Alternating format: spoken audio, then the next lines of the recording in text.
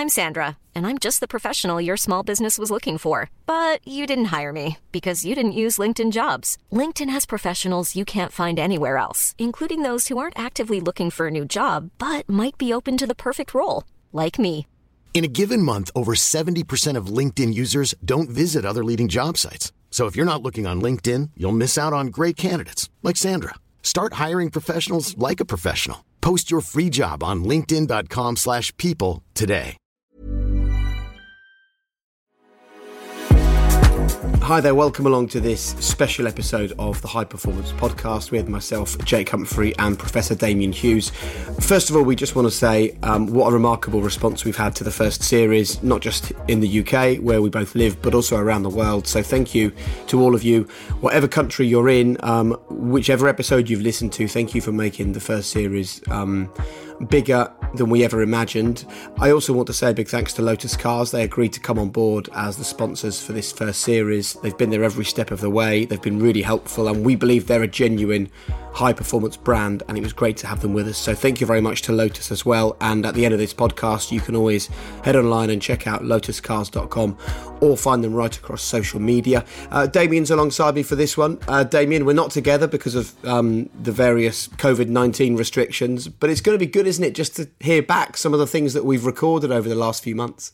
I'm really looking forward to it, Jake. I think it's been a real privilege to be involved in this series. So it's been equally pleasurable just to sit and reflect on the interviews that we've done. Right, looking forward to this. Let's get into it then, Damian. What's the first clip that you want to discuss and listen to again? Well, the first clip is one that I think seemed to resonate massively over social media and beyond. It was our interview with Robin van Persie, where he very generously shared some of his own parenting insights into high-performance messages that he gave his 14-year-old son, Shaquille. So my son plays at Feyenoord. He played against Ajax under 14. He was on the bench. He didn't play. So in the car on the way back, he was like a bit moody, disappointed, complaining a little bit about others, about the coach, etc. And then I said, but Shaquille, I said, you sound like a loser, you know, if you talk like this in a way, you sound like you lost. I said, you are blaming him, you're blaming her, you're blaming this, you're blaming everything. I said, but I don't hear one single thing about yourself. I said, winners, I said, they take control and they blame themselves and they look where they can improve. Yeah. And this is what you should be thinking about. So I didn't tell him what he should think about. You should ask yourself the question, are you a loser or are you a winner? I said, for me, it doesn't matter. I said, because I'm your dad.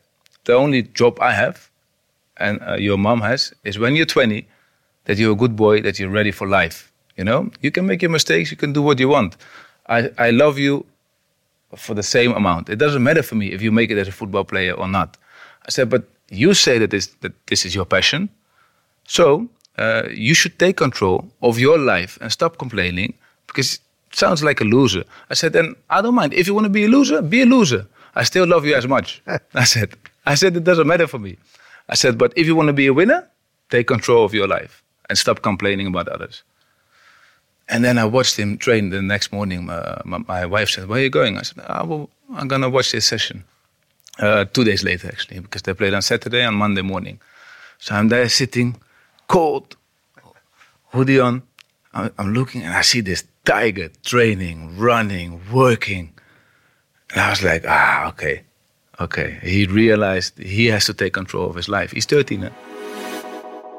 Why do you think that resonated so strongly with people, Damian? I think that there's an awful lot of people that are parents that are listening to this that can really empathise in terms of trying to motivate teenage kids to engage, to stop blaming others and to actually take accountability. So I think it resonated because a lot of people got a lot of warmth from the fact that, you know, however successful the parents are, they're still trying to deal with some of the same challenges as anybody else. So I think that was true. But I just think that idea of accountability and stop moaning and take accountability for yourself is such a powerful theme across any individual, team, organisation. or family. One of the things that we've tried really hard to do with our kids, and ours are younger than yours, they're only 7 and 4, is not to be one of those helicopter parents, always hovering over your child all the time, giving them that bit of space. And I see all the time parents making sure their child fails at nothing. And obviously all you do then is prepare them for the biggest failure of all when they hit 18 or 19 or 21, and for the first time ever they go for a job interview and get told, sorry, you haven't got the job, and they cannot cope with it because the one thing they've not been given is that resilience. And I think that if there's one thing that Robin's son will be, is resilient from that kind of parenting, and I think it's perfect. Yeah, it really taps into it. There's a movement in education at the moment led by the work of a psychologist called Carol Dweck, and it's very much around teaching kids that very thing that you've just described, Jake. It's the idea of developing a growth mindset. Now, a growth mindset teaches kids that struggle makes you smarter. So the harder you work at something, the better you will naturally be. On the flip side of it, a fixed mindset is the idea that you just believe you've got a certain amount of talent, and whatever you do, there's not an awful lot you can do to grow and manifest that talent. So what Robin's saying there, and the point that you're making, is the fact that you've got to let kids struggle, you've got to let them make mistakes, you've got to let them learn, because only through that way do they become smarter and able to be more resilient and adapt to changes. And it was interesting that lots of the people that we had on the podcast actually spoke about parenting, didn't they?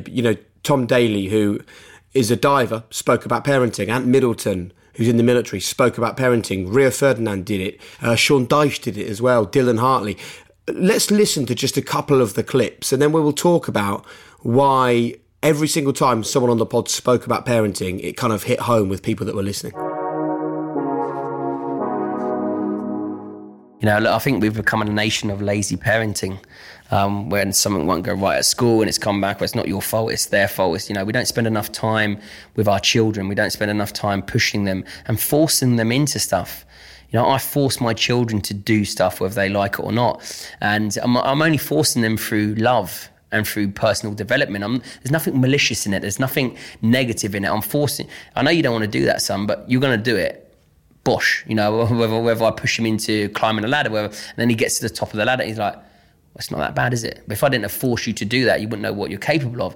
And swimming, my son was like, just pushed him into the shallow end, knowing that my wife's that side, and and he's like, no, boom, boom. Well, actually, and then I jumped in there and held him in the water. I'm like, it's not that bad, is it, son? I can't get him out of the water now.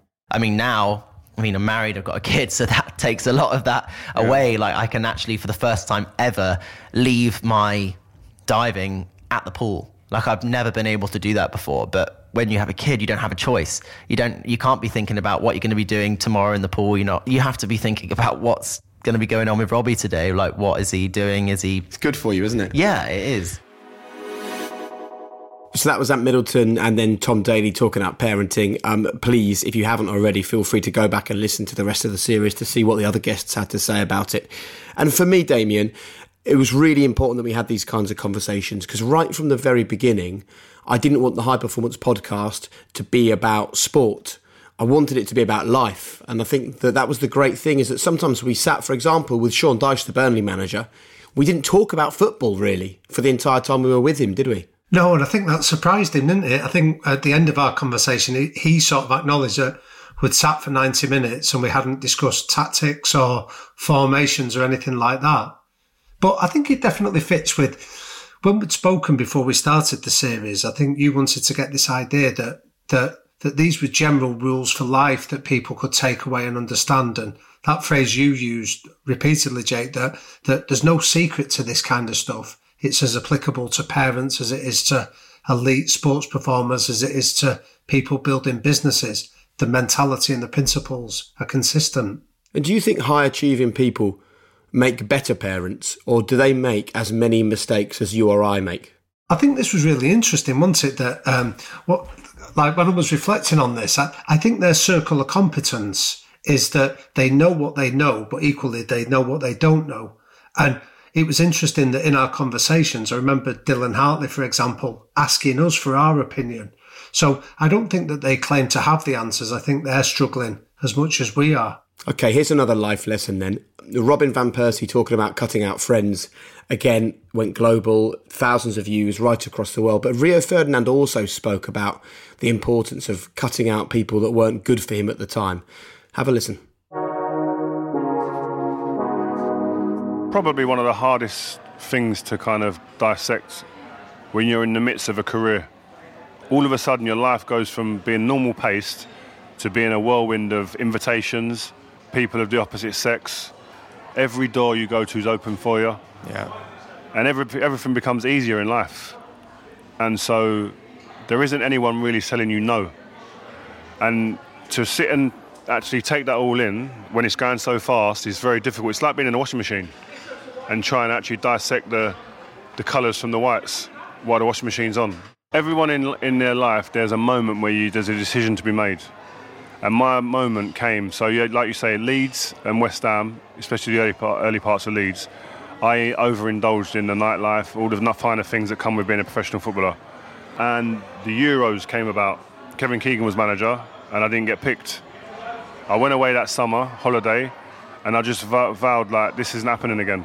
And I trained that summer. That's when I first ever started training in the summer before I went back to pre-season. So I was training probably for 2 weeks before that on my own. So when I got back into training, I was fitter than everyone else. So all of a sudden, straight away, the manager's going, oh, that November, I got to move to Leeds. After being left out of the team, broke the British transfer record, and then it just continued going, escalating from there. So it's having that moment where you go, right.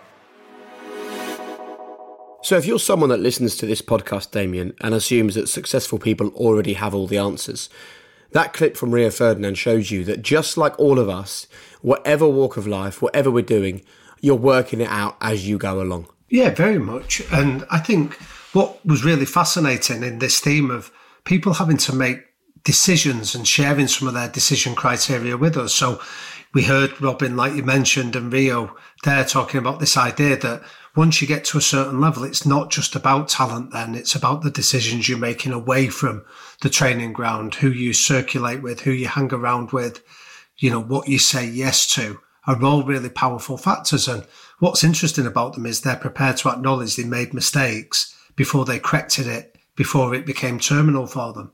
I think that's one of the most important points, actually, is that one of the things that we've realised through recording all of these is that every single person we've spoken to, they're all very different, they've achieved very different things, but they all have a really comfortable relationship with failure, where they're almost seeking failure, where being in that tiny zone where you're almost certainly going to fail is the only way they've actually achieved everything they have. And they're totally and utterly comfortable with messing it up. Yeah, and I remember many years ago hearing Sir Richard Branson talk about this, and it's a very American phrase that there's no failure, there's only feedback. And it's easy to misinterpret that and assume that people are deluded in it, but it's not the fact that they deny the failure, it's the fact that they are prepared to go and excavate the failures and work out why it happened, how it happened, and just as importantly, how they stop it happening again. So therefore, they don't regard it as terminal. They regard it as just a learning lesson that makes them smarter and better. Okay, right, Damian, I'm enjoying this. What should we do next? What about talk about our visit to go and visit Mauricio Pochettino? Yes. Now, this I like because was he the only person whose house we went to? I think he was, wasn't he? Yeah, he was. I was telling my wife after I'd come back that I don't think I've ever been to a house where it's taken me 2 minutes to walk up a driveway. It's brilliant. What really sort of got me was that while we were getting ready to record the podcast, he wasn't just disappeared off in another part of his house and then, you know, one of his assistants or someone comes and gets you. He was straight in there, wasn't he? Right, sit down. And I noticed, you know, as we spoke in the podcast, he spoke about I like to touch my players, shake their hands, hold them and feel them. When we walked in, he kind of and I've obviously met him a few times, but he put his arm around me for an uncomfortably long amount of time. I mean, it wasn't uncomfortable, but, you know, because we're quite reserved and British, I'm thinking, oh, his arm has been on me for at least a minute.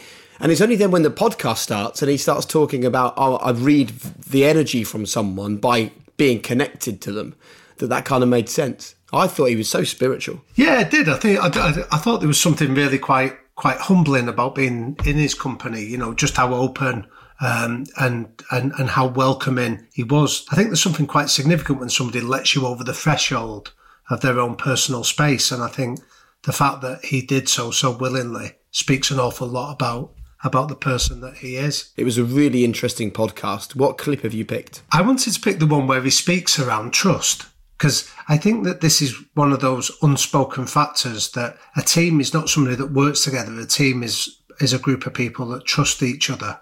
And this was a realisation that Mauricio spoke a lot about. It's so simple because the player want to play and the player want to be the best on the pitch.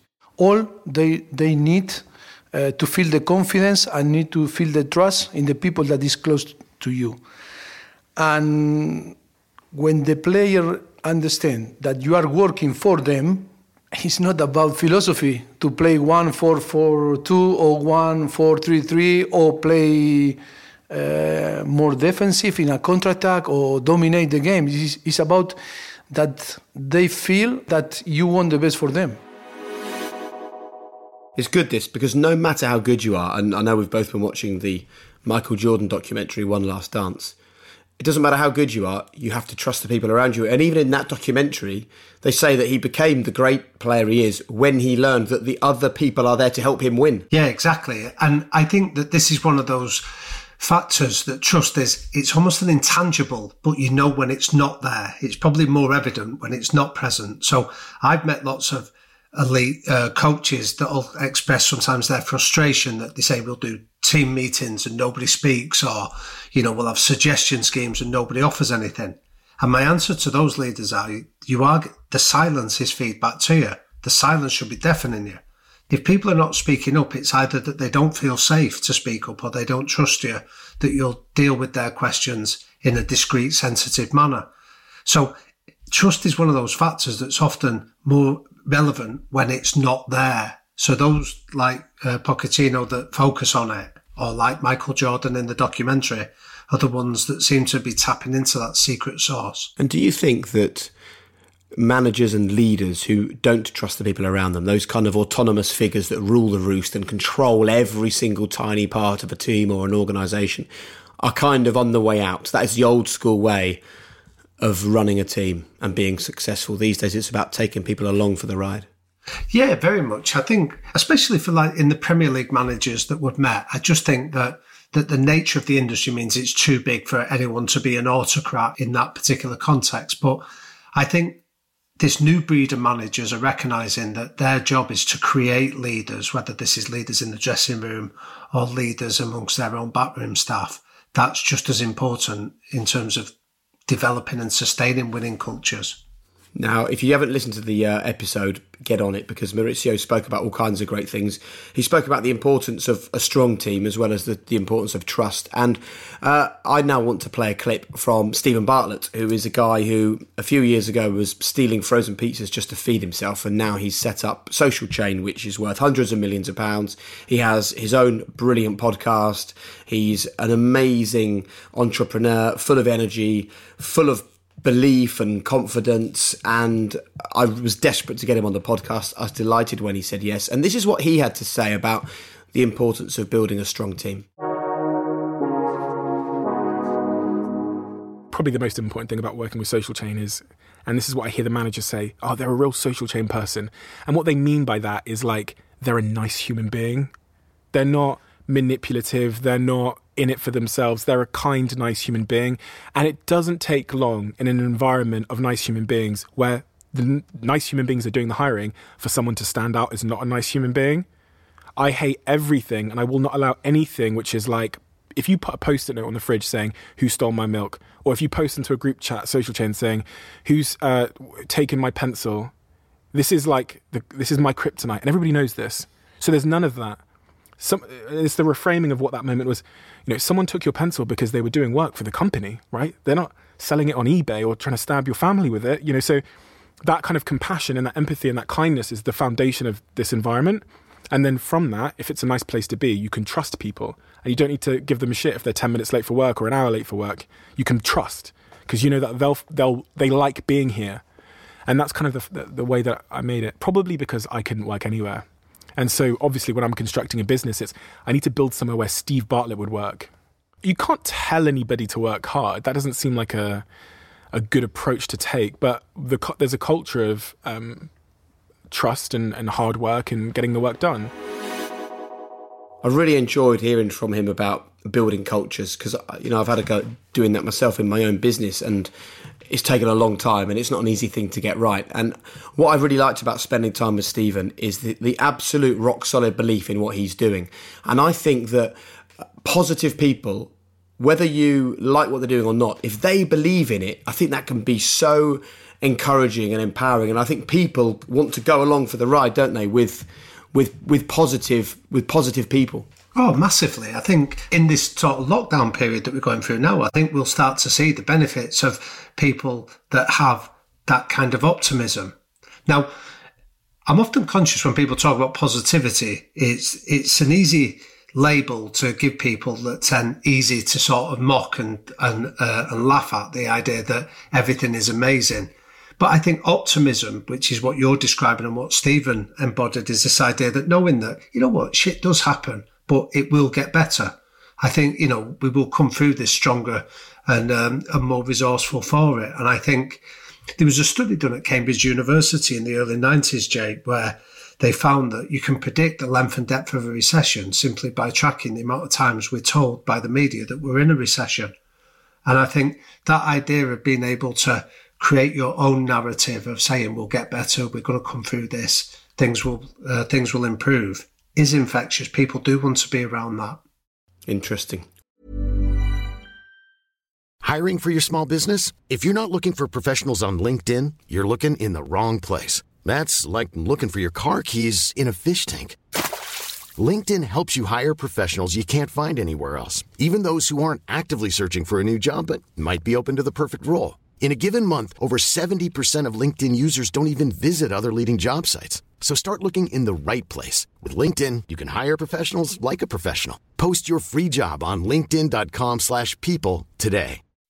When you make decisions for your company, you look for the no-brainers. If you have a lot of mailing to do, Stamps.com is the ultimate no-brainer. Use the Stamps.com mobile app to mail everything you need to keep your business running with up to 89% off USPS and UPS. Make the same no-brainer decision as over 1 million other businesses with Stamps.com. Use code PROGRAM for a special offer. That's Stamps.com, code PROGRAM. I was fascinated by Stephen's own story as a kid growing up in Plymouth. He spoke to us about his mum being a serial entrepreneur that kept trying and failing and led the family to become bankrupt. And then he spoke about his own struggles with informal education. And this is a guy that's obviously, as we found, incredibly intelligent. So my question to him was a take on the, not how clever are you, but how are you clever? I thought the answer that he gave us was intriguing. How am I clever? Hard question. Not good at math, not good at English, not really good at anything as it relates to school. My grades were so bad that I forged the grade certificate. So that's probably my dad's just found that out. But the certificate I gave him was forged because my brothers are all straight A. So I felt bad. I think I have always believed that I could. And that as a force for learning new things and making yourself seem smart is remarkable. That as a force for achieving things and putting yourselves in situations that you're not qualified to be in is unbelievable. So if there was one thing I'd say, it's that I always believed I could, even when there was no reason for me to believe such a thing. That is probably my favourite clip of the whole series. Just that line, I always believed I could.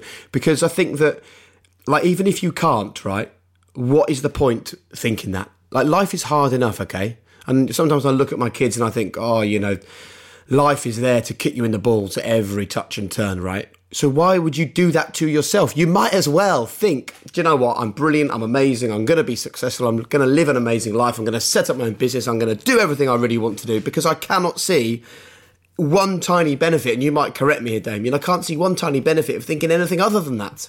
Well, the Australian cricket team in the 1990s used to talk about mental disintegration of their opponents, and they'd sort of speed the process by sledging anyone they were coming up against and telling them how useless they were and things like that. And they saw it as a badge of honour. But I think your point's right. How often do we sledge ourselves by talking ourselves down before we even set off?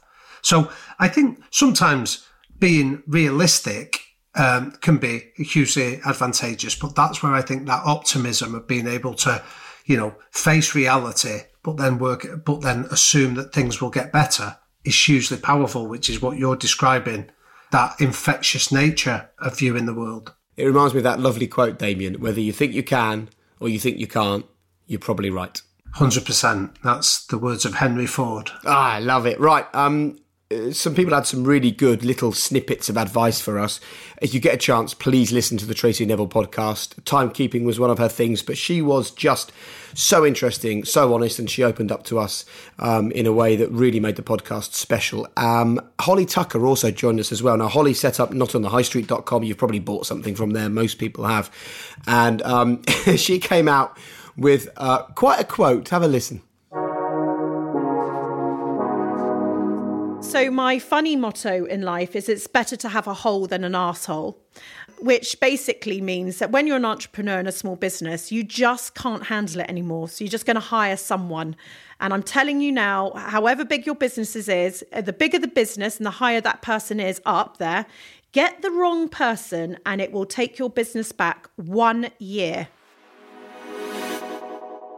Now, the challenge, of course, is knowing whether they're the right or the wrong person, Damian. Yeah, but I think, again, this is a big theme that's come through all of, especially our leaders on this series, has been the role of what we call cultural architects. These are the leaders without title, people that just identify with what you're trying to do and support you in your quest to achieve it. And I think Holly spoke about that in that great line, it's better to have a hole than an arsehole, is that you don't want a cultural assassin, somebody that's just undermining things behind you. It's better to have a gap if you can't have an architect. And there was also lots of advice from all of our guests about how you create a team with the right people around you. And one of the things that people often do, Damian, is they put little tripwires in and then they see how people react to those tripwires before they've even been offered a job, before they're even part of the team. And the reaction to the problem tells them an awful lot more than just sitting in an interview and asking a mundane question, which everyone's been through. Yeah, I love the idea of a tripwire. One of my favourite ones was Walt Disney used to take any aspiring new member of his team for a meal, and he used to really watch closely whether they put salt and pepper on it before they tasted it. And if they did, they weren't getting the job, however impressive they were at the interview, because he saw that as a sign of being close-minded, that you weren't even prepared to try the food before you just went into your old habits of flavouring it. And I think you can see that this idea of just setting people up to find out what they're going to behave like when nobody is watching is incredibly powerful. Before we listen to our last couple of clips, they're on the subject of trauma creating triumph. And this is something that is discussed and analysed and researched a great deal, isn't it? Yeah, this has been, there was a fascinating study done by UK Sport on this topic about whether their high performers had suffered a trauma. And there was a high percentage of elite performers that had some kind of trauma, whether it was a parent separating, a death in a family. And again, this was a really interesting thing to explore with our guests of how they had dealt with life-changing events and been able to overcome it. OK, let's have a listen to Dylan Hartley and Kelly Holmes on exactly that topic. I had this conversation with my wife the other day. I was like, so when you have kids, you want them to have a really nice world. But I was thinking, because I talk about my career and why I think it's kind of forged me who I am, it's because I'd struggle. You know, I didn't have money at a young age, you know, when my academy counterparts did. So I found a way to make money and I found a way to train harder, to earn more. And that's it. I was thinking, my daughter, and I've got another one on the way, how do you create struggle for your kids without making them struggle? So I think then I took that into secondary school where I just felt useless all the time. I was outside the classroom. I felt like I'm just a failure. No one gave a shit because I was just like, you know, just the girl with no name. Until athletics took its hold, and then suddenly I'm winning everything. My PEs teacher's saying, like, if you're going to be good, if you want to be good, you've got to start focusing and believing you can be good, because you're better than all of these at this. You might be outside the classroom and, you've got to sort that out, but you're better than everybody here. And I was just like, oh my God, somebody's actually told me I can be good. This is one of the things that we enjoyed talking about on the podcast, Damian, wasn't it? Fault versus responsibility. It's not necessarily the fault of Kelly Holmes or Dylan Hartley or anyone listening to this, the kinds of things that they've been through. No matter how harrowing and difficult they are, it's still their responsibility to deal with those things, turn them around and make them a success. I've lost count of the number of times I've had a conversation with someone and they've said, yeah, but I can't achieve what I really want because this happened. Well, that wasn't your fault, but it's still your responsibility to do with your life what you really want. Yeah, and again, I think just the ability to cut through that noise and hold their hands up was something that was a theme with pretty much all of them. And again, I think it comes back to the Robin Van Persie clip we listened to right at the start in terms of what he was trying to tell his son. When you asked why did it resonate, I think it was those words that you've described, fault versus responsibility. It's a hallmark of all these elite performers we've been lucky enough to chat with. And as hard as it is, Dylan made the point that actually he wouldn't change it because it made him the person that he was. And I think that there's a lot to say for that, actually. Yeah, very much. I mean, his story was fascinating, wasn't it, when he spoke about coming over to England away from his parents at 15 and forging a life for himself here where he would only phone them once a week because of telephone connections and things like that. And this was a guy that learned in possibly one of the most brutal ways about that distinction between fault and responsibility. And I know he's got a reputation for his 2 years worth of suspensions that he accrued during his playing. But when we spoke to him, you could really understand why he had ultimately prevailed in his career. Oh, it's been so good just to sit and look back on the things we've done. I mean, it's a reminder of all the very, very different, varied conversations that we had, but ultimately all of them with a very similar message. I think that's what was really interesting. Yeah, I think that when we've been reflecting on it after each of the discussions, I think we've started to spot that there are a series of common themes that come across. This idea of being clear about your behaviours, the emotional intelligence, this distinction between fault and responsibility, the power of belief and trust. It's been really, really eye-opening and a real privilege that I think somebody was asking me the question, what I found around it. And I think what really summed it up for me was how normal all these elite performers were. And I think that's the final secret ingredient of them, that they don't get carried away with the outcome of what they've achieved. They're able to articulate their achievements and understand it and be able to share that with us. And what I didn't want people to do was listen to the podcast and just feel like it was us celebrating greatness, right? Because these people have had amazing careers. They've been lauded and celebrated for many years. There's no point in us doing more of that. I wanted anyone, regardless of job, status, age, ability, to listen to it and to feel inspired by it. And actually, one of the biggest positives for me is the number of messages I've had coming through on either Instagram or Twitter, direct messages and mentions, just telling me that I listened to this or that episode and it's fundamentally changed the way that I do things, and I finally decided to go and achieve something I've always wanted to do. And that is the single most pleasing thing, isn't it? Oh, yeah. It's humbling in the extreme that people have been generous enough to give us an hour of their time every week. But then, like you say, the reason we both did this was we wanted to feel that it could make a difference for people that were going to listen. So if people are doing that, that's a real delight. Yeah. I suppose the most important question of all, will you come back for Series 2? I'd love to. I'm really looking forward to it. That's a relief because we've already got some big names lined up for it. Listen, mate, it's so good for me to sit and do this alongside you. I was so desperate to make sure that there was someone who has spent their life studying, researching and learning everything there is to know about elite performers and sporting cultures. And I think you've brought so much to the podcast. So on a personal note, thank you so much for agreeing to be involved. Oh, no, well, thank you, Jake. And thank you for asking me. It's been a real treat to work with you. And I'm really grateful for your faith and trust as well. Good man. I just want to shout out all of the team at YM&U who helped to create the podcast, everyone at Rethink Audio who've worked so hard to get it going, Matt Hill, who's been really helpful and brilliant as well, obviously all of our guests and everyone that's listened and taken the time to share their thoughts with us. It has been greater than we could have ever imagined, this first series, and as we both said, we're going to do it again. Series 2 is on its way. We've got some great names lined up and we look forward to you joining us for that as well. But from all of us on the High Performance Podcast, we are officially signing off from Series 1. We'll see you very soon.